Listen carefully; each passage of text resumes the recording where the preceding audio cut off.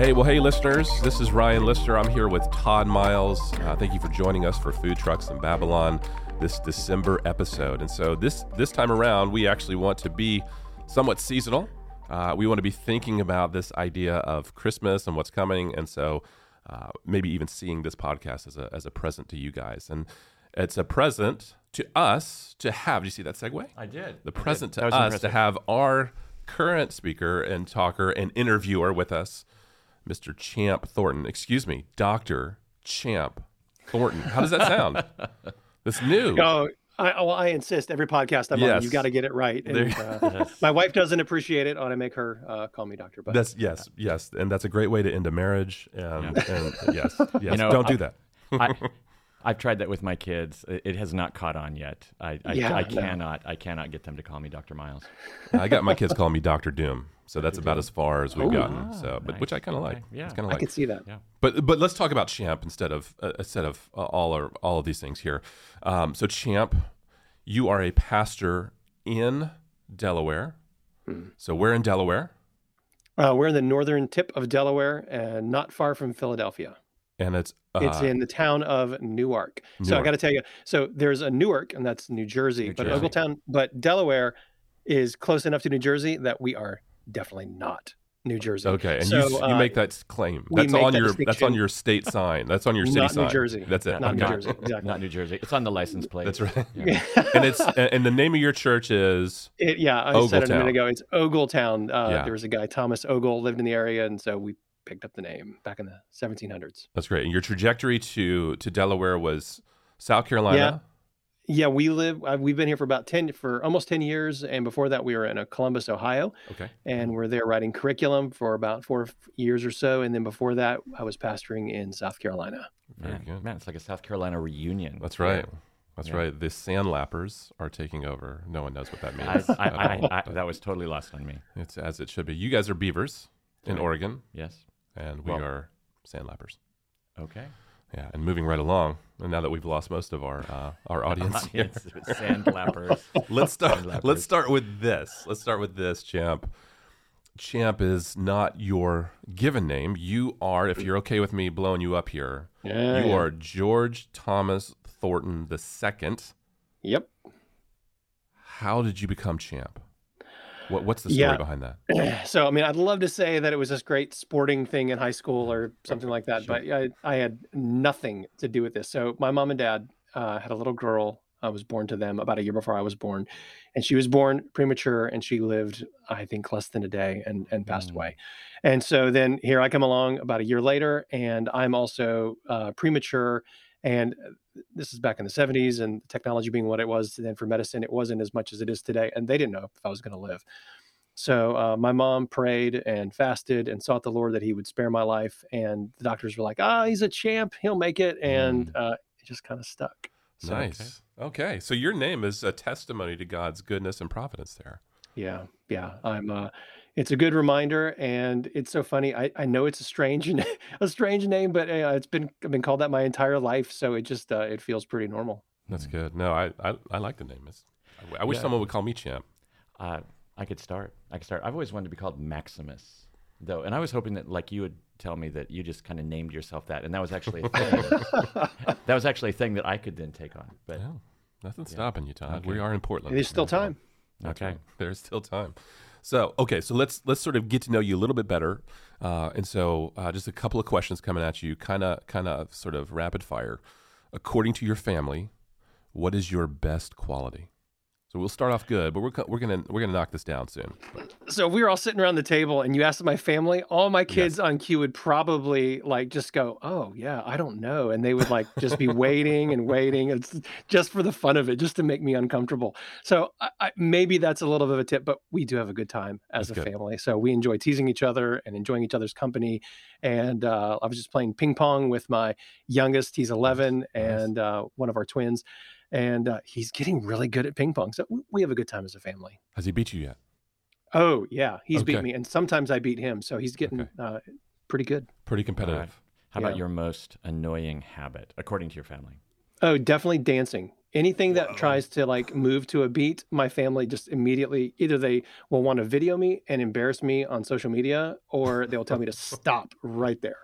Now, is that because you are always dancing, or is it because when you do, you're kind of like Elaine Bennis Yes. from Seinfeld. Yeah. Oh, it's the worst. No, it's not because I'm always dancing. It's Okay. because I'm just the worst. I Just no the rhythm. worst. Okay. None at all. Well, this begs another question then. When do you find yourself dancing the most? Is it with podcasts such as this, or?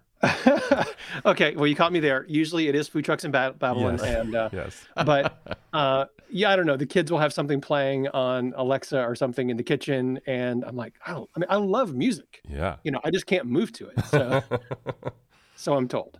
Okay. All right. So they're like, that's when he starts busting a move, everybody clear out. They're like, stop, just don't even try. All right. To get you back into sort of a more familiar space, what's the best book? What's the best book you've read this year, and why? So I am a big fan of a guy. He's an author. His name is Robert Caro. He has written a 4-volume and yet to be a 5th and final volume on the life of Lyndon Johnson. And I really couldn't care at all about President Lyndon Johnson. But Caro is such an amazing historian, researcher, and his sentences are he's incredible. Okay. So I'm actually listening to them on audiobook for the second time. And he also has another book about a city planner in New York City named Robert Moses. And so it's like about 1,000 pages. That book won the Pulitzer. One of his volumes on LBJ won the Pulitzer. So he's incredible. And he's in his 80s now. So I'm always glad to recommend Caro because it's just such a great reading experience. They're long, but they're so good. Oh my! He's got a golden pen. So just real quick, champ, there was a right answer. It was Cannabis and the Christian by Todd Miles, but we'll take this as a second one. Yeah. Thanks for playing. Well, we just assumed that. We assumed that. We assumed that. That's right. Thanks. Do you have? Is there a crazy fact that you've learned about Johnson that's kind of popped up in this? That this about who? Lyndon B. Johnson. Oh, Lyndon Johnson. Yeah. Wow, there's just so much. I mean, he was in some ways, pretty awful, individual. So there's one opening paragraph in the first volume where the author Caro wants to communicate just how power hungry he was, that he would live in this brick hotel, just a little tiny room in the basement of this brick hotel, and come out the door in the morning to go and help at Capitol Hill. He was a congressman's assistant, and it would be an alleyway of brick. And then as soon as turned the corner, he would see the white marble of the Capitol and the pillars and the dome, and he would start to run. And that's the way, as Caro describes it, you can see, instead of just saying, hey, he's ambitious, you could see it because the lady he worked with would see him running up to the Capitol in the mornings. And at first she thought it was because he came from Texas and he was very poor and all he had was like a light suit and no coat and it was cold when he had arrived. But she would see him running in the summer. And she knew there was just something that compelled him and drove him. There's a deep ambition there. Yeah. Yeah. Just to carry over on that a little bit. So put this year behind you. What is the book? We're all trying to. We are all trying to. What is the book that has defined you the most? And then we'll think about a couple other things. But yeah, book that's defined you, your ministry, your outlook the most. Not including the Bible. Yeah. So we that's assume Bible assumed as well. So we have Todd's book, and that's assumed. The Bible, that's assumed. Yep. Ryan, I'm sure your emblems, book, that's assumed too. Yeah, don't assume that one. That's a really, really good question. And the one that pops to my mind is there's a book called Creation Regained by, and as soon as you ask me, the name just evaporated. I'm getting old and my brain's getting leaky. Is that Walters? Yes, Albert Walters. Thank you. Yeah. Thank you. It's such a meaningful book that I can't remember the author. But I just love how it's a worldview book. And basically he talks about how God made everything good and everything's broken because of the fall and Jesus makes all things new. But it just opened up categories that I think one of the big takeaways from that book for me was, and we might get around to this later when we get to the talking about Isaiah together, but he weds together the fact that if you've got God who made everything good and Jesus who makes everything new, then we're not putting a divide between God the creator and God the savior. And I love how he puts those two worlds together in a cohesive approach. And yeah, I just think that's so pivotal, especially when we're talking about like not only the Christian life, but even as families raising kids. Like, I mean, we shouldn't put this divide between, well, we're going to have family Bible time and then we're going to go play ping pong. You know, it's like God's the creator, right? He made games, he made fun, he made us to enjoy these things. And he also came and he saved us and he rescued us from our sin. It's the same God. Thank God for that. So I think that just a profound little book by Walters. You also have a podcast. And so we will get to your book in a second, but we want to talk to you about your podcast for just a bit. In the Word, on the go. What was the inspiration for that? Yeah, so I think both of you guys have been on my podcast. So yeah, thanks for doing that. A number of years ago, I was driving my kids to school. My wife and I trade off maybe every other day, and I thought, man, it'd be nice to have a podcast that lasts just a short distance while we're driving, that gets into God's Word, and then we can talk about it together as a family. Yeah. And I thought, you know what, I'm just going to do it. So that's what I did, and the basic premise is it's going to be short, and we're going to talk to someone about one of their favorite verses of the Bible. And I'm going to ask them a series of questions. And so it's one verse for 10 minutes. And it's while you go about your day. So it's meant for being in the car. And it's for families, but I know that just grown-ups, listen to it on their own as well, which is great. And I'm blessed because I get to talk to guys like you, and you get to talk about one of your favorite verses. And so I'm blessed listening to it, and I'm blessed when I listen with my kids. And really, when you kind of pop the hood on some of the rationale there too, is I ask a lot of the same questions every time. Like, what's the context here? Why is it important to you? What's it mean? Could you put it in your own words? How would you apply it to your life? Why is this so hard to live out? Things like that. Where's Jesus in this? Because I hope that if kids listen to this, that teaches them good method for how they open their Bible and that they can read it for themselves. Who is the hardest person to get on that podcast? Besides Todd. I know he's a bit of diva thing going on there, but it just kind of drops off after that. Yeah. I don't know if it was hard, but it was like, I felt like, hey, this is great. I had Russell Moore on the podcast a while back, and I thought, oh, that's great. It kind of to go through an intermediary, and get that set up. But that was a lot of fun. Vetted. You've been vetted. Yeah, nice. Or handled or slipped through. Just slipped through. Nicely done. Nicely done. Yeah. That was a lot of fun to be on there. And it was even more fun to listen to the podcast, taking my kids to school for weeks before I dropped the episode I was on. And they almost took the wheel and drove the car off the road, right? They were so put off by the fact that I had set them up for so long just for to hear you. Yes. The booing was intense. It's that's why we've been listening to this, is so you could spring this on us. That's right. So, they're give us the other people. That's right. I don't want to hear from you. Yeah. Yeah, and Todd, you have the honor of being every so often we'll do a special episode where it runs for way more than 10 minutes. And I think you may be the only one I've done that with, because it was just so good. And the content, we did it was this. There you go. Well, we did a superhero theme, and we just went long talking about how, superheroes can't save you. And here's how Jesus, your book. Yeah. Totally cool concept. Started dorking out. That's good. It's easy to do. Yeah, I'm a big fan. To do. Yeah. Well, that was a gracious way for you to say that I was way too long on the. But some people have a long commute, and I was thinking of them. That's right. Yeah. Are there any other podcasts that you listen to regularly? Any other types of media take-in, TV shows, any kind of movie that you won't miss out on? Podcasts. Let's see. I'm not a huge listen to podcast guy. We've all been listening to The Rise and Fall of Mars Hill recently. There's just all sorts of ones. There's ones on writing that I enjoy listening to, and then, theology podcasts, but I'm mostly an audiobook guy. Movies, I'm a big Christopher Nolan fan. Nice. Go for it. Tenet was so good, but it was so good on DVD or watching it on Amazon, because the theater we were in, I don't know if the audio quality is so bad. I guess they needed Thomas to help Christopher Nolan out with the audio, because I could make out about half the dialogue in the theater. And in that movie, if you catch all the dialogue, you're still scratching your head saying, what is going on? So I loved the movie and was totally lost and couldn't wait to go. Maybe it's a big thing. He knew he wasn't going to make a lot of money because it was released in the middle of COVID in theaters. So I'm going to totally scramble the audio so that I get a lot of DVD and download sales, because people are going to have to come back and watch it a second time. So they got to get those subtitles at the bottom to see what's going on. Actually. Yeah, totally. Well, he's got another movie coming out, Oppenheimer, World War II. So that's just put that right.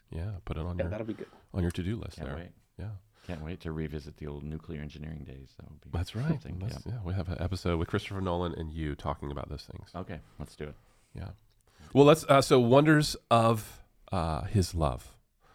Tell us about that book. We want to talk specifically about this wonderful Advent book that you've put together, predominantly for kids, but I know you're also looking to help parents out too. So, the full title is Wonders of His Love: Finding Jesus in Isaiah, a family Advent devotional. So yeah, why Advent for kids? Let's start there. So Advent means arrival. And I mean, I think when kids are thinking about Christmas, I mean, they are definitely thinking about the arrival of the presents and opening. And so they're definitely looking forward. So, I mean, it definitely moves with the grain, right? As we're talking about kids in Advent, they get that. And it's just an opportunity for parents to be intentional and talk about what the season is. I mean, you could do that in July, right? I mean, you don't have to wait till December, but it's a great opportunity for families to talk about the coming of our Savior. That's good. Anything like not COVID related in the Advent itself, but is there a greater need for this because families have been together in the house for so long? Was there anything related to that motivated the book? He probably just went to a study to write the book. That's what it was. Is COVID that it? drove him into a study. He's like, I need to write several books right now. So speaking of several books right now, I started writing this in the fall of 2019. Okay. All right. And my vision originally was I'm going to write 25 devotions that kids can read for 25 days, right? Leading up to Christmas. And I worked with my publisher. This book is with New Growth Press. And I wrote this. They sent it back, told me to make lots of changes. I made lots of changes. They sent it back. So we did back and forth. Fast forward months, like actually maybe close to a year. And then they said, we just don't think this is going to work. Can you just start over? Oh, no. Oh, my gosh. So, which actually, that turned out fine because what started over is what you have in your hands is the book Wonders of His Love. So is it COVID related? No, not at all. No. Is it, the path was not as straightforward, which is some ways so appropriate, right? Because we're thinking about the promises made that God makes to us and the way he fulfills those promises. It's not always a straight line, is there? Isaiah felt very keenly the gap between the promise and the fulfillment that would come in years ahead. So maybe if there's any correlation there, even in the production, it's that God's plans are not always our plans. Well, why Isaiah? So I went to a conference, actually it was ETS in San Diego back in 2019. And I came home, it is when you go to conferences, you got to bring stuff back for your kids, right? So I brought home this book on the Psalms for my daughter, and she was 9 at the time. And I was a little devotional. It was really charming. And it was had a lot of the comments in there from an Isaiah scholar, Alec Motir. And because he had written on the Psalms as well. And it made me think, I wonder, what is there in Isaiah? Because he's also got another book on Isaiah for adults. And so I just thought it'd be really interesting to get into Isaiah and read with the thought of doing a kid's book on Isaiah. And so I just started doing my devotions from Isaiah for months. And one of the things that just jumped off the page at me is all the images and word pictures that Isaiah uses. And so I thought maybe this has got some traction.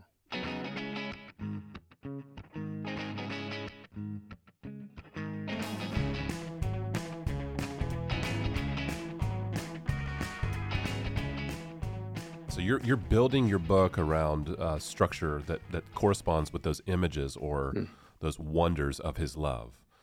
You highlight, not to give away or spoiler alert, I guess. You highlight light, branch, shepherd, God with us, and bread of life. So why those specific images? And Isaiah is just throwing a ton of imagery at you. Why those specific ones as you sort of built this sort of Advent devotional for kids?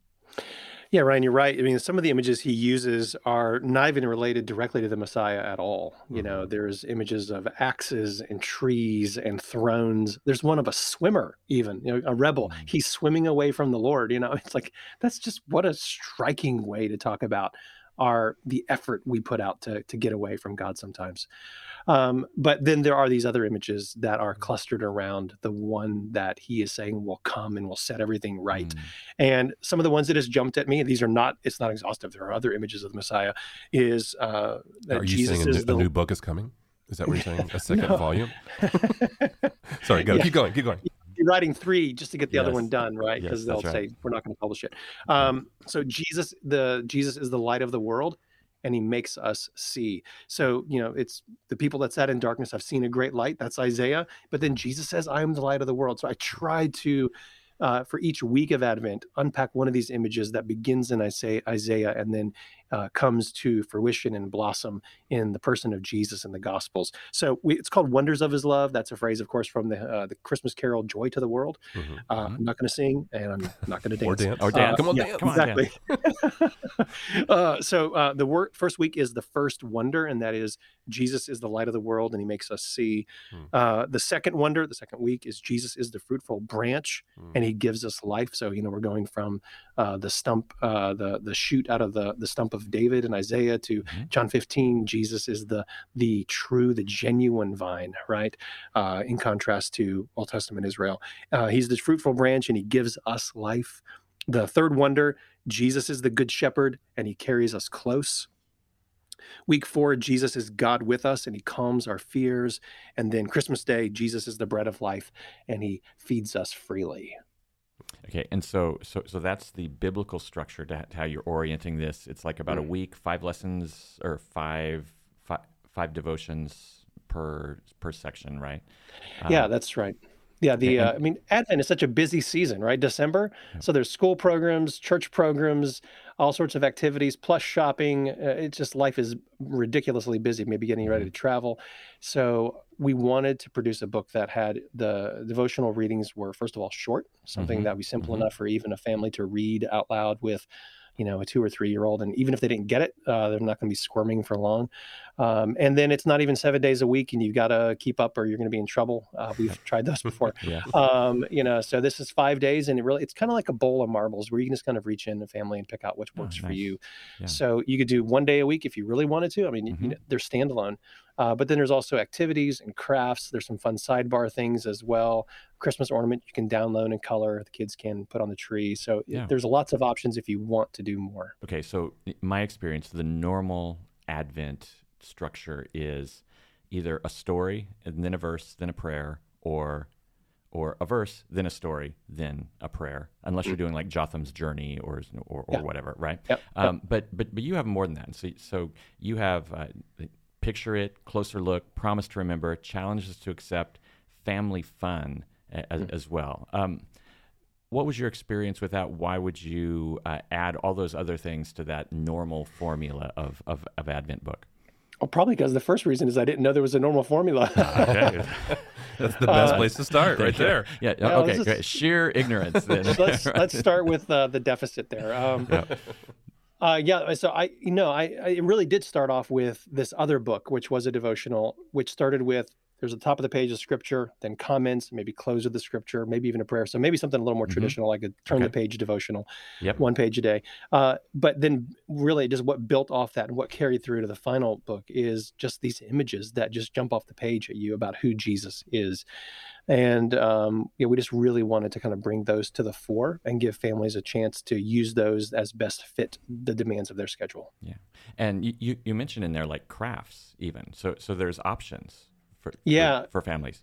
And they're kind of related to the theme. So like the first week is what Jesus is the light of the world, and you're making sugar cookies, but they're star sugar cookies, right? So there's light, right? Yeah.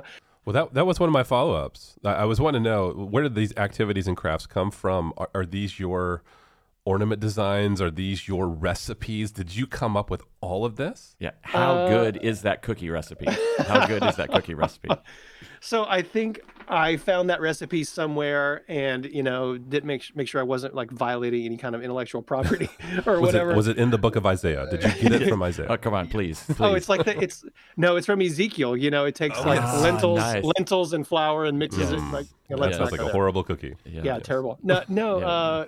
Cooked over what? This is the follow-up to Ezekiel bread, right? Isaiah cookies. Yum. But this is there's just things I came up with. So there's an activity about glow sticks, that is make them into a little ring toss, but it's light of the world, so you got glow sticks. Or you could, what's another one? Oh, do a scavenger hunt, but do it with all the kids have flashlights. So they're just it's fun. just common activities, but they're just tangentially related to the theme for the week.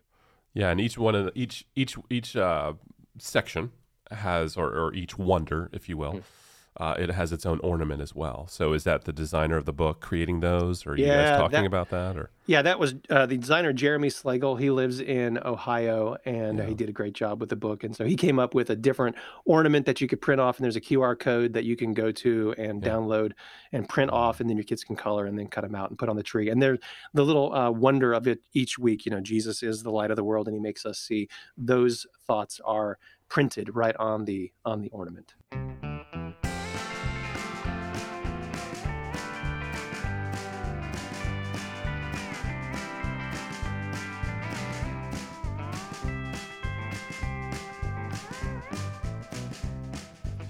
Aesthetically, this is a beautiful book. It just like grabs you. Yeah, tell us a little, about your relationship with the illustrator, the designer. Is that were you guys talking about the themes? Were you talking about the content? How did that work? So the publisher, New Growth Press, they're the ones that found this guy Jeremy, and he runs a studio. I think he lives in it's Columbus, Ohio. I've never met him, and it's your old stomping grounds. I know. I thought, I thought I might know this guy, but I don't.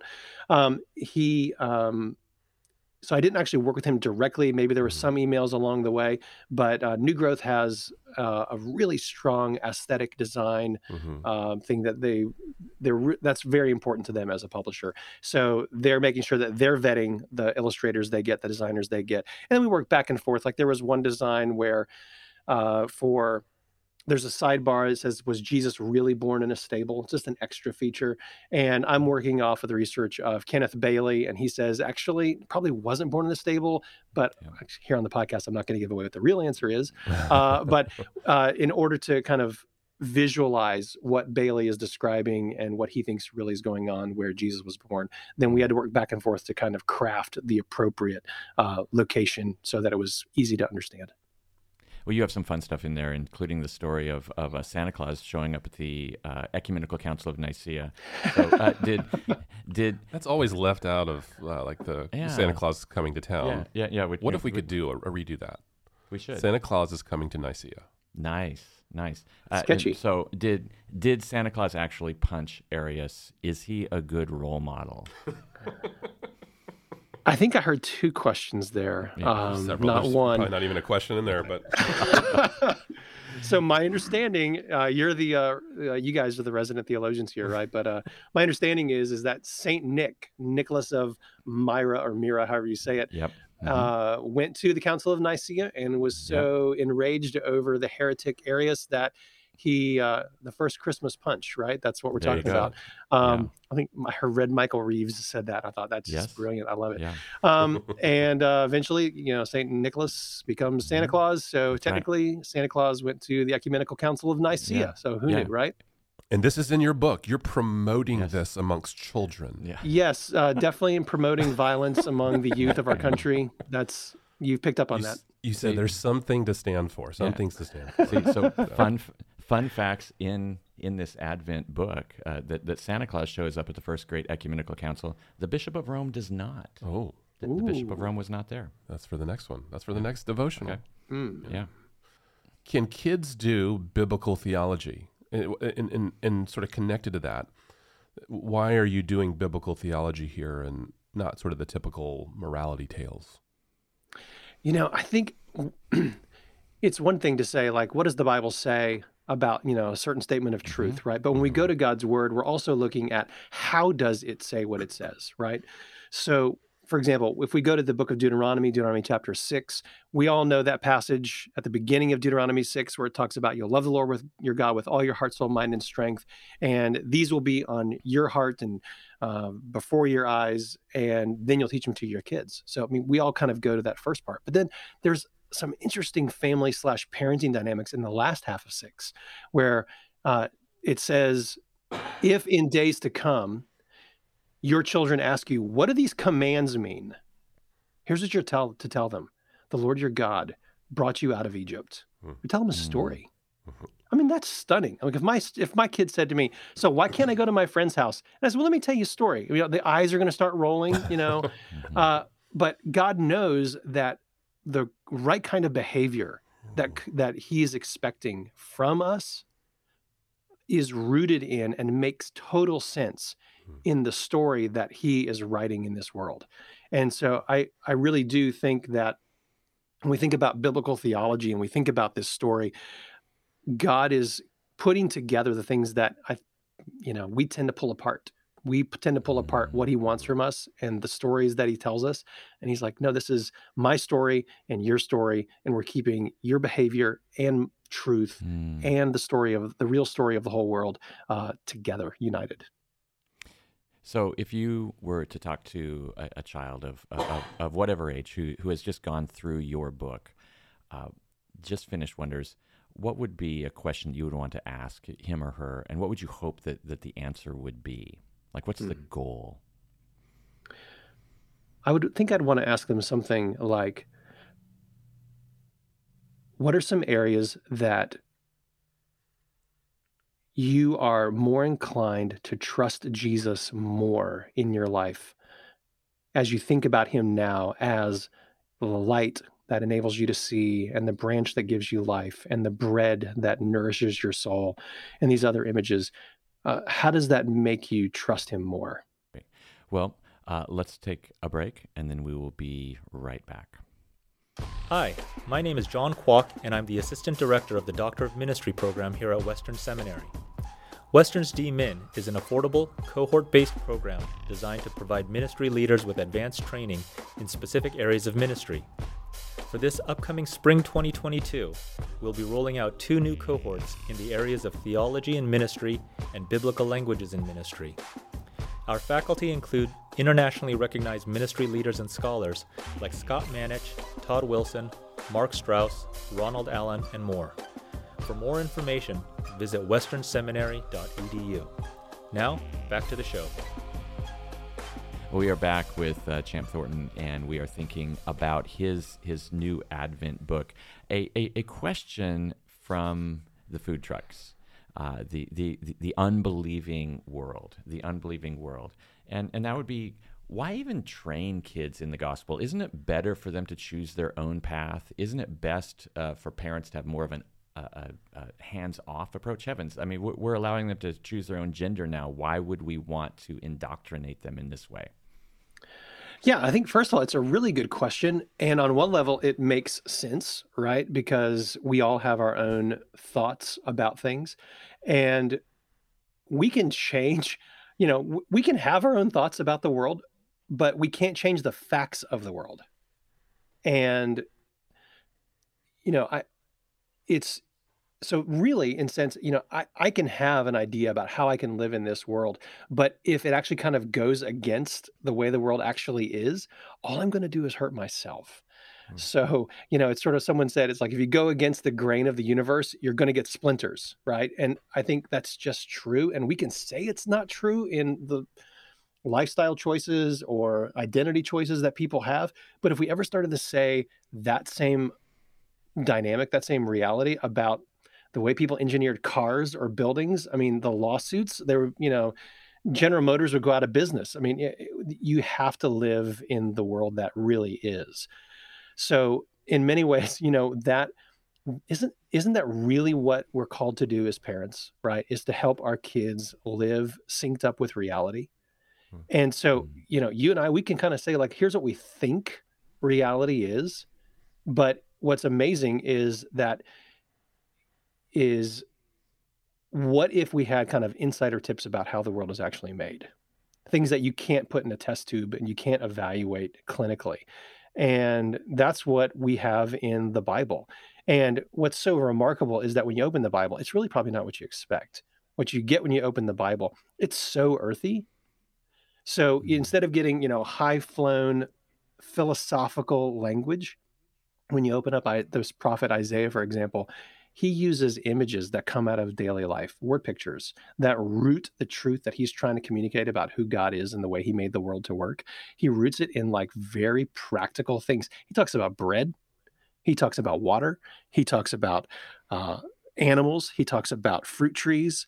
I mean, he talks about these things that we can get our hearts around and get our minds around that are actually rooted in reality.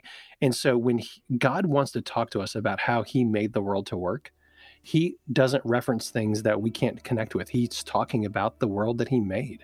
And so I think in many ways, what we're trying to do is help our kids live in sync with reality. And God's word is so good about helping us understand what that reality is.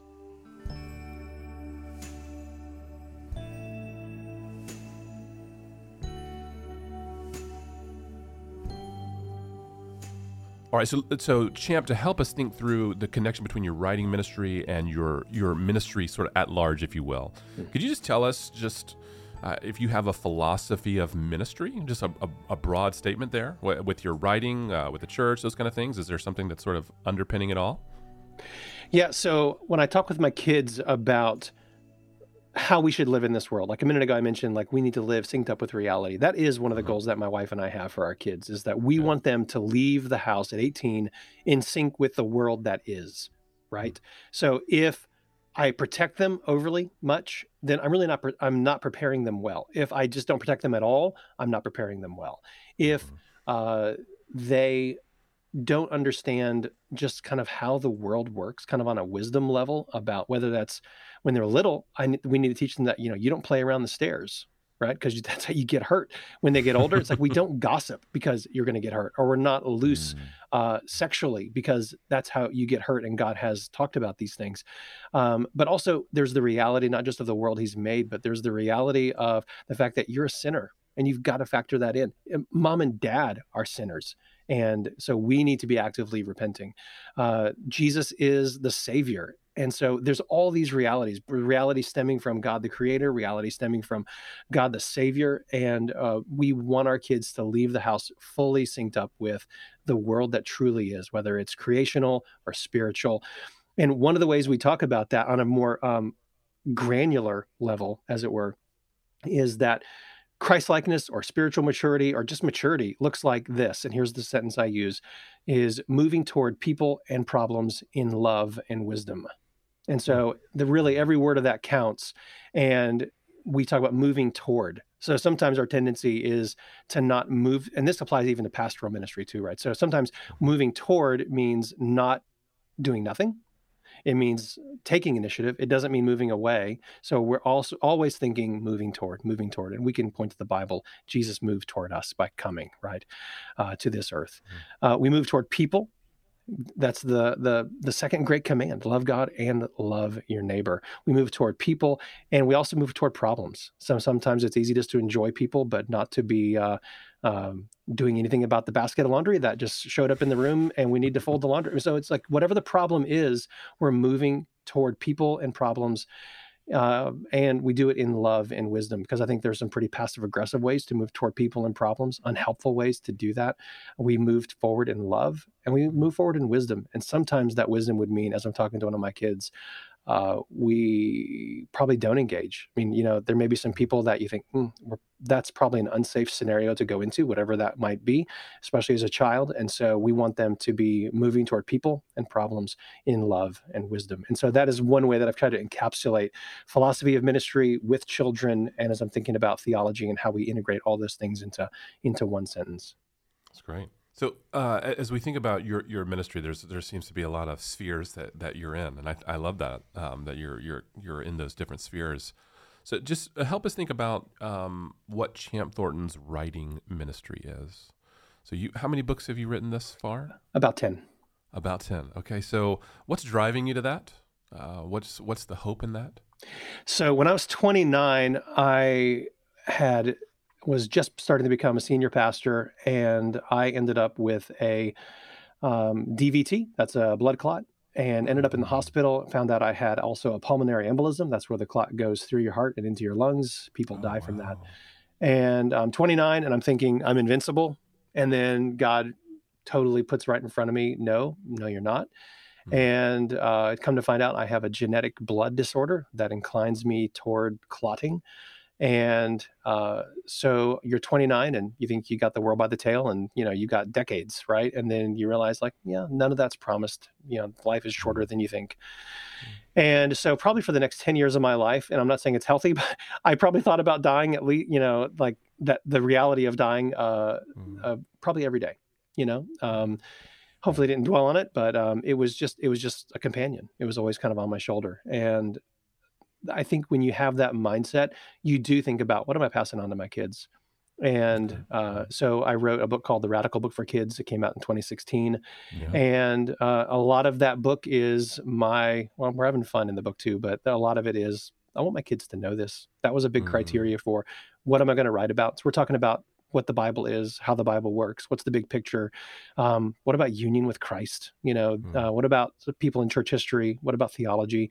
These are things that are not unimportant, right? These are very significant things that God taught me that I want to make sure my kids had a handle on. So I don't anticipate, dying anytime soon, but I do. I have found that that has been a driving motivation in my life. And kids are smart. You can take big truths and you can put them where kids can understand. And I think, pastorally speaking, and as a writer, one of the most important things is you've got to know your stuff. I mean, if you don't know it, if you're having a hard time communicating it, it's because you don't know it well enough. So what do they say, like with sermon prep? If you're struggling to find an illustration for the concept you're talking about, don't go look at illustrations. Go back to the text, because as soon as you understand it better, the illustration will just come naturally. You'll find it. So I do feel like it's so important to work hard as pastors and as writers to know the things that we are trying to explain, and not just the words, but the things, right? So this is something I really appreciate about, Kevin Van Hooser. He's a writer that we've all read. And Van Hooser's so helpful in thinking through, like, the words are important, but, you realize the words point to reality. And that's what we want to do as writers, is not just make people understand the definition of words, but understand the reality that words are pointing to. And that's one thing I've tried to do limited way in my writing, is just point kids, point the readers to the realities that God has revealed in his word. And I hope in a way that draws them to him, because in reality, what's more beautiful than God? I mean, if we enjoy the world he's made, if we enjoy coffee in the morning, these all came out of God. Like Spurgeon said, the universe lay in the mind of God like unborn forests in an acorn cup. And everything we enjoy comes out of him and his joy. And so if we can point our children to the real God who made the real world, we're going to serve them well. Which of your books was your favorite to write? There's a book called Why Do We Say Goodnight? It's a book that's illustrated, probably takes 120 seconds or less to read, and it's kind of written in a little rhyme. So it was fun to read, because I got the rough draft done by 10 o'clock one morning. It was really short, but there was a lot of revising, of course. But it's a short little story about a little girl's getting tucked in at night. And she says, basically, why do you say night is good? Why do we say good night if it's dark and you leave me all alone and I can't see a thing? And the mom explains, well, God made day and he also made night. So it's from him. And you may not be able to see, but God can see in the dark just as clearly as in the light. And I may leave, but the good shepherd, he stays by your side. He always watches over you. So many of those same truths came from just conversations with my daughter as I was tucking her in or retucking her in I was on wondering certain if that was nights. autobiographical there a little bit. A little bit. That's great. That's great. So you've got a book coming out next year, The Serpent Slayer. Is that correct? Yeah, The Serpent Slayer and the Scroll of Riddles. Okay. So this seems to be a little bit, maybe a different genre, maybe a different age group. Why that book? What are you doing there? Yeah, so it's a middle grade fiction book, and I've never written fiction before. So if there's ever a second one, I hope it's better than the first one. a couple years ago, there's a guy named Andy Naselli. He wrote a book Mm-hmm. on a short little book on the biblical theology of serpents and dragons in the Bible, and he talks about the image of Satan in the garden, and then you see this unfold through Scripture, and then of course Christ comes and he's the fulfillment of Genesis 3:15, the serpent slayer. So he unpacks that for adults, and it's an accessible read. He wrote a 7-page little version for kids and took it to New Growth Press and said, "Hey, you want to publish this?" And they said, "Can you make it more kid friendly?" And he said, "Can you get Champ to do that?" And so just hit fast forward, and now it's not 7 pages; it's like 130, I guess, and Yeah. it's all wrapped into this fiction story where a brother and sister get sucked into an ancient scroll, and basically they hop through the scroll from one adventure to the next, kind of along from one biblical theology event to the next. And Oh, the that's goal fun. is they've got to solve the riddle and get out of the scroll and get back home.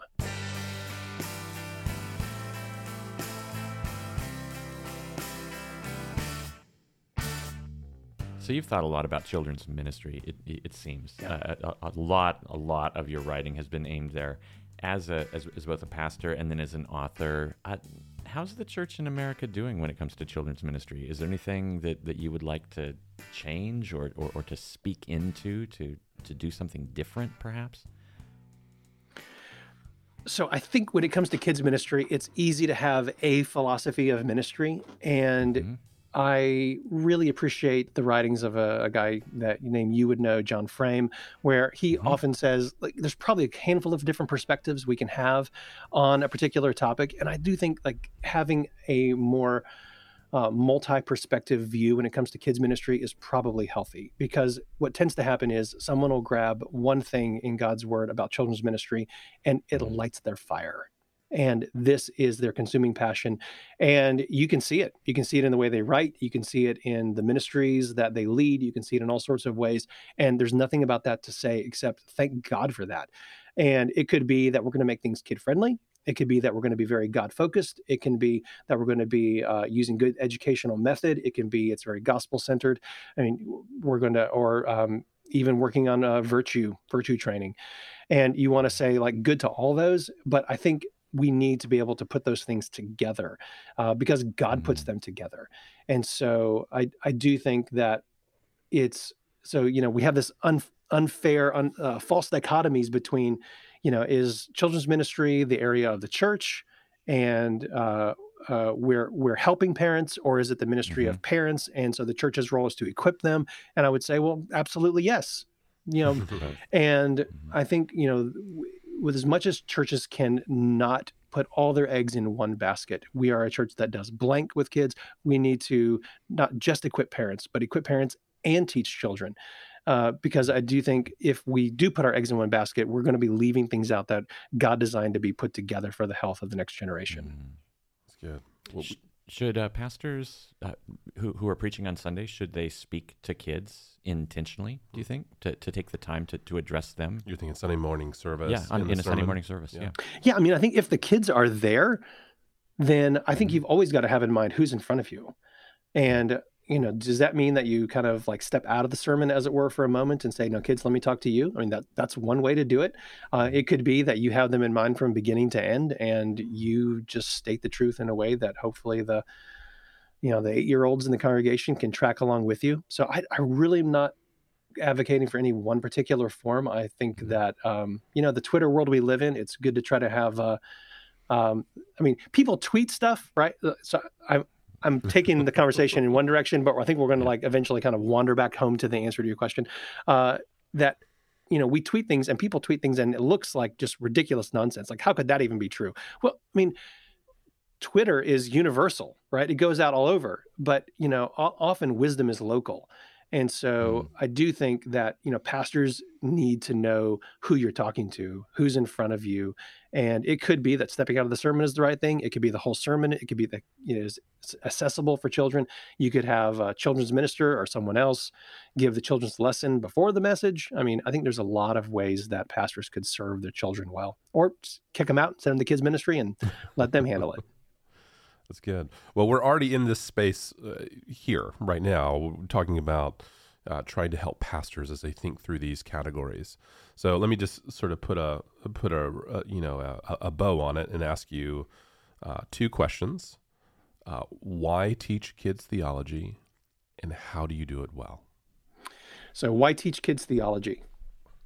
Well, I'm just going to go back to what we said earlier, and that is theology is it's the true story of the whole world. I mean, this is what's real in this world, and so how can we not tell them what's really true? Sometimes I like to think of biblical theology as when the president or the governmental leader comes out to a press conference and makes a statement, and he's making that, or she is making that statement in his or her own words, own priority, own agenda, own length, own emphasis, and that needs to be listened to. And then when the government official is done and takes questions, then that's systematic theology. So when we go to the Bible, God has spoken and told us what is real in this world, and yet it's not an exhaustive book, and he didn't intend it to be that. And so he also expects us to think, connect dots, ask questions. Well, what about this, what about that? And so when we go to God's word and we ask those questions, then I think it's